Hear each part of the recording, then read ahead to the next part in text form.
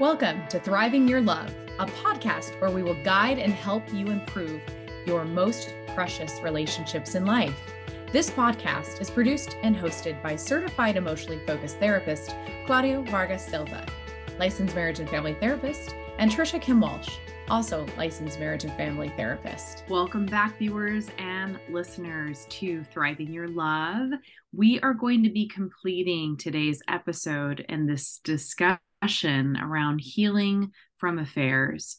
And Claudio, again, this topic is so overwhelming for partners to even begin to discuss that it makes sense it can be even more scary to know, what will it take for us to repair? What will we need to do to heal?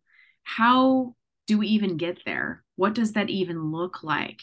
It is such a journey. And this episode, I'm hoping for all of you to really appreciate that we have been in the room with couples and repairing affairs. And we really do have an insight of what this can look like. And we do see outcomes that can even allow for partners to become closer than they've ever been before. There is a possibility of that. It does take a lot of work. And we're here to talk about that today, of how you're going to be able to heal and repair and connect more deeply with your partner after an affair. Yes, Trisha. And we talked in the other episodes how couples, when they are trying to have conversations regarding the affair, on many occasions, they are focused on attacking and defending. So the partner that was injured is really upset and sometimes wanting to make the other person really suffer for what they did. The other person, many times they are defensive and they are trying to excuse themselves, and that conversation really doesn't take them anywhere. So what we want to help couples in this episode is how they can talk in such a way that they are vulnerable. They are not attacking or defending. They are talking from their hearts. They're really exposing their pain. And then in doing this, as you mentioned, Trisha, they are gonna connect in an intimate level. And by the way, this is really the antidote for their relationship.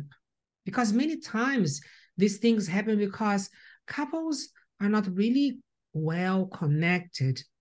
And then in these conversations, they learn how they become really close when they talk about their feelings. And instead of focusing on retaliation and showing anger, they actually expose their soft feelings, their sadness, their fears. And by doing this, they're going to get closer to each other. And this will help their relationship. And sometimes they are going to get a new honeymoon phase that they feel like they are really fresh, like a new start. I think one of the greatest gifts you can give to your partner is your courage to show your vulnerability. It is the most loving thing you can do in your partnership. It's something that is reserved for the most precious people in your life. And what also is on the other side of that vulnerability is remorse. It's really important that in an affair, the person, the partner that injured the other, is able to truly listen and to hold the pain and be reminded, Claudia, right? You're holding both pain. You're holding the pain that you're going through, that you caused this, and that you're also holding the pain of the partner whom you love, that you're trying to find a way back to connection, and the fear of the possibility that there is not forgiveness, that the patience can be tormenting. I want to truly show you with ownership the remorse that I have, that I caused you this pain, this unthinkable pain that did happen. And how do I let you know that I realize and take responsibility for what I did? How do we even get to this place? And how do I make sure that I never put us in this situation again, that you would doubt me, my integrity, you would distrust me, that we would lose this love that clearly the partners that are sitting in front of us are working so hard to say, we still want this relationship to exist. We still love each other. We still have had a life together. We may have even had, and still do, have children together that we're raising. There's a lot of pain around the responsibility of that ownership, Claudia, of really showing that remorse in the sound of your voice, in the facial expressions of, I really get and know how much I've hurt you. Yes, Trisha, exactly. So when we think about the conversation, like let's say that anyone can start this conversation. But let's say that if the conversation starts with the person who was hurt, and this person talks from a position of vulnerability, talks about their feelings, about Yes. their sadness, fear of losing their partner, their feelings of insecurity or feeling so inferior, so humiliated, so little. So they talk about their sadness and how this affected them, the pain that it caused them. The focus is not in talking about the other person's character and the Right. horrible thing that they did and why they did that and why that person doesn't love me. No, the focus is on me, how I feel. This was so hard for me. You cannot imagine how much I have suffered because you are so important to me. And I love you so much. You mean so much to me that when you did this really, it broke my heart. And I felt so inferior, so less, and so unloved. This was really tough for me to go through. We see that this kind of talk is totally different than focusing or fixing in the other person, in showing how horrible or that person is or what they did, but focusing on how I feel. And then the other partner will take ownership, as you said. Yes, I'm so sad for what I did. I shouldn't ever have done that. And I know that what I did to you, you didn't deserve that. And I caused you immense pain. And I'm so sad that I caused this pain on you.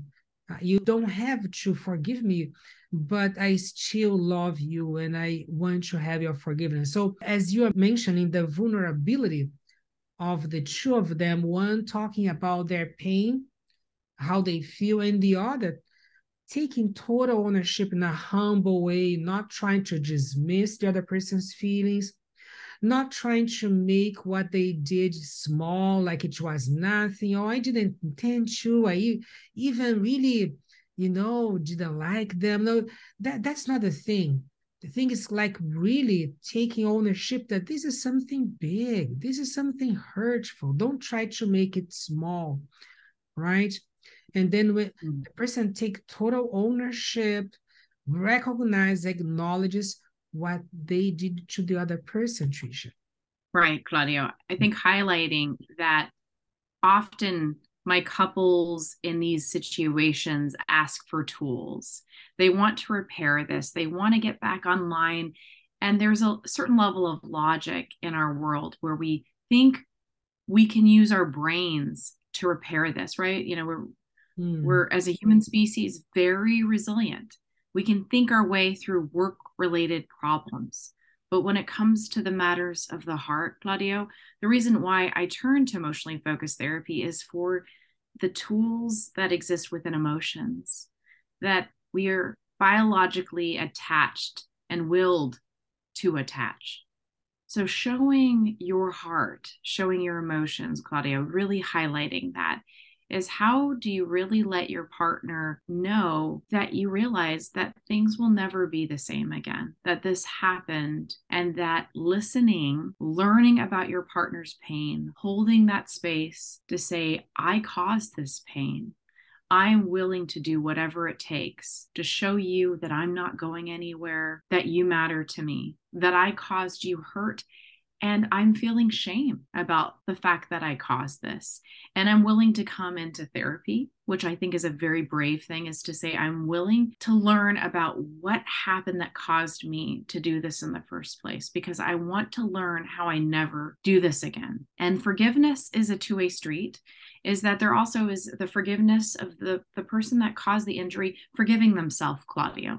I think I spend a lot of time with a partner realizing the harm that they've caused, they are also needing to have forgiveness of themselves, as that was another part in their journey of who they are as a human being, to understand the factors that took them away from the relationship, and that I'm helping them be vulnerable with themselves, is to like learn more about how they got to this place, that with vulnerability toward themselves and forgiveness towards themselves, they can make space to turn to the other to say, I am deserving of forgiveness.